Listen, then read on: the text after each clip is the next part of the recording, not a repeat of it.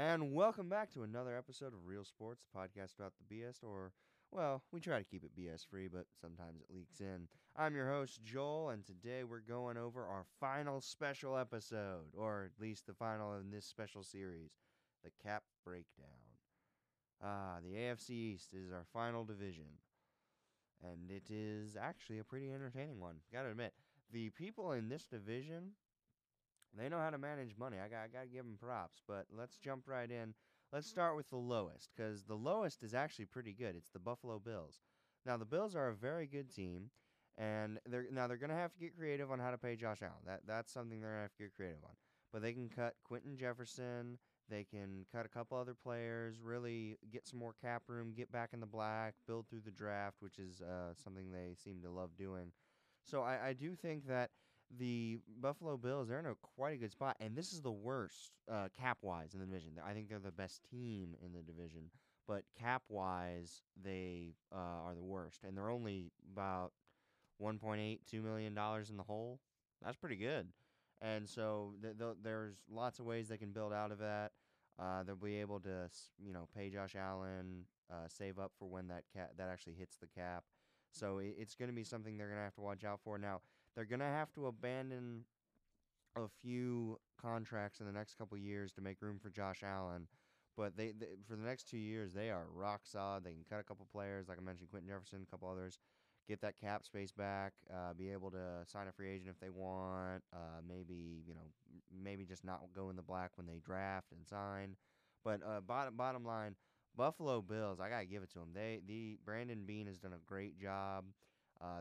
Everyone, not just him, the whole staff, they've done a great job managing it. And guys, that's the worst. That is the worst. 2 million in the hole, and that is the worst. And it's like not even close. It's the worst. So this is a fun division. All right, let's go to the next one. The next one is the Dolphins. Now the Dolphins, I don't know, they're in an interesting spot because their defense is good. It is good. Now they did play some really bad teams, so and not to mention they got lucky against the Raiders, but they are a good team. Not going to take that away from them. They are a good team. They're building up well. They're going to be a threat. But Tua, I got to admit, I don't think he's the guy. I think he has shown that he's a bit, he's just not the right guy. That's really all I'm trying to say. He's really just not the right guy, I don't think. Now, he might ball out next year, end up being better, and hey, if that's the case, yeah. And I don't think they should draft someone this year. But, say they were able to get Deshaun Watson, yeah, trade him away. But in any case, they would have to pay him $17 million. Now, the Miami Dolphins, they have $27 million in cap. And they would have to pay Tua if they cut him, they would have to pay they'd have to pay him $24 million, which is more. And if they trade him, they have to pay him $7 million more. So $20 million more, 7 more. No, keep him. And plus, it's his rookie year. See if he can get better. See if you can build around him. But we saw when he didn't have Fitzpatrick to bail him out, he really struggled. So I think that the Dolphins are going to be in a tough spot with that position. Not to mention their running back doesn't seem like they can pick a running back. They need to find one. But in any case, the rest of their contracts, other than that, they're looking pretty good. Defense is looking nice and solid.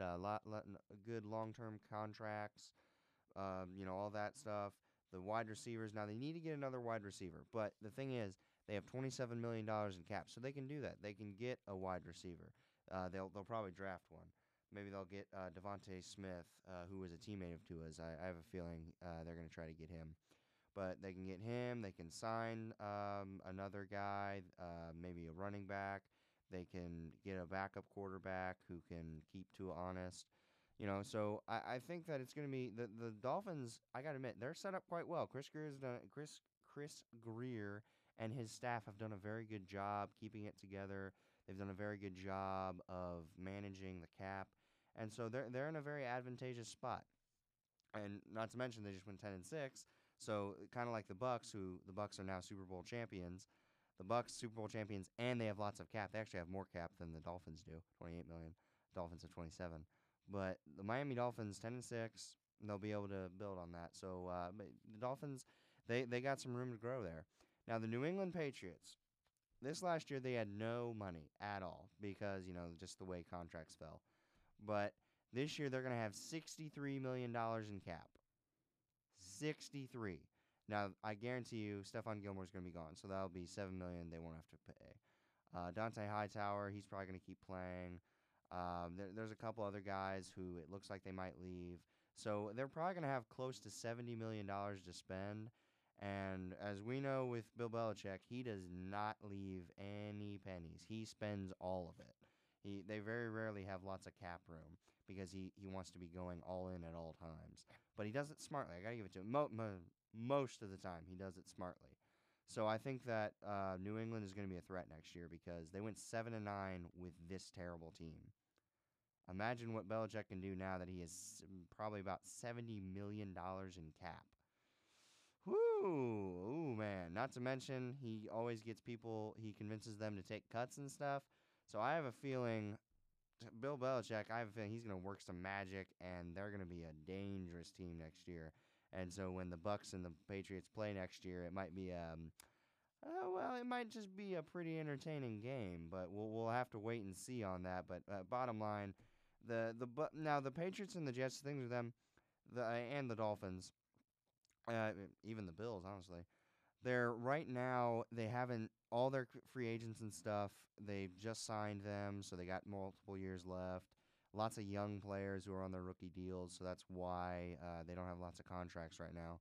So I think that's one of the things with this division. In a couple years, this might change, but with the Patriots and the Jets were horrible last year. The Patriots weren't very good either.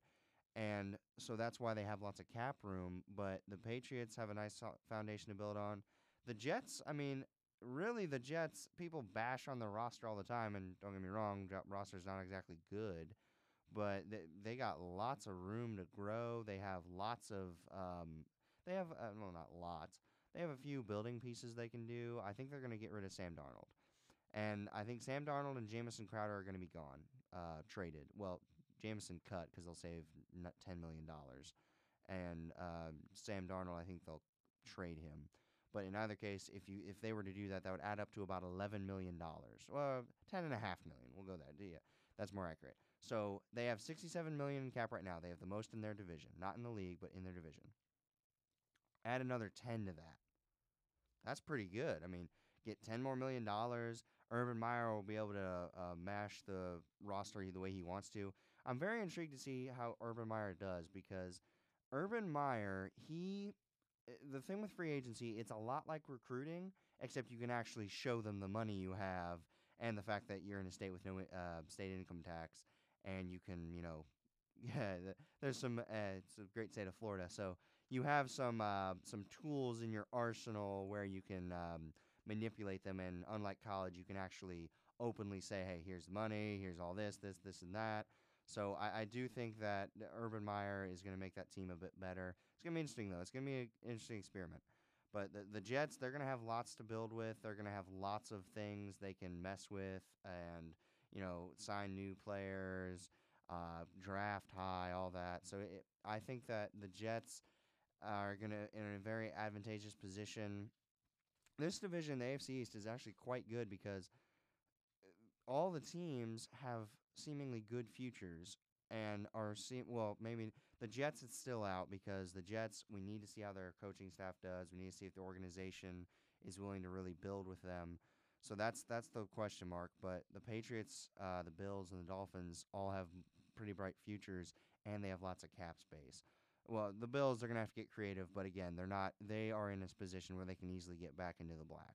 So this whole thing with them, with this division has run their money very well. They've managed it, and I just got nothing but good things to say about them. Not much to really even talk about just because the teams are so young. There's not a lot of cuts they can make. I mentioned with the Jets they can cut Jamison Crowder, but other than that, there's nothing they can really do. Same thing with a few other teams. I mentioned what the Patriots can do.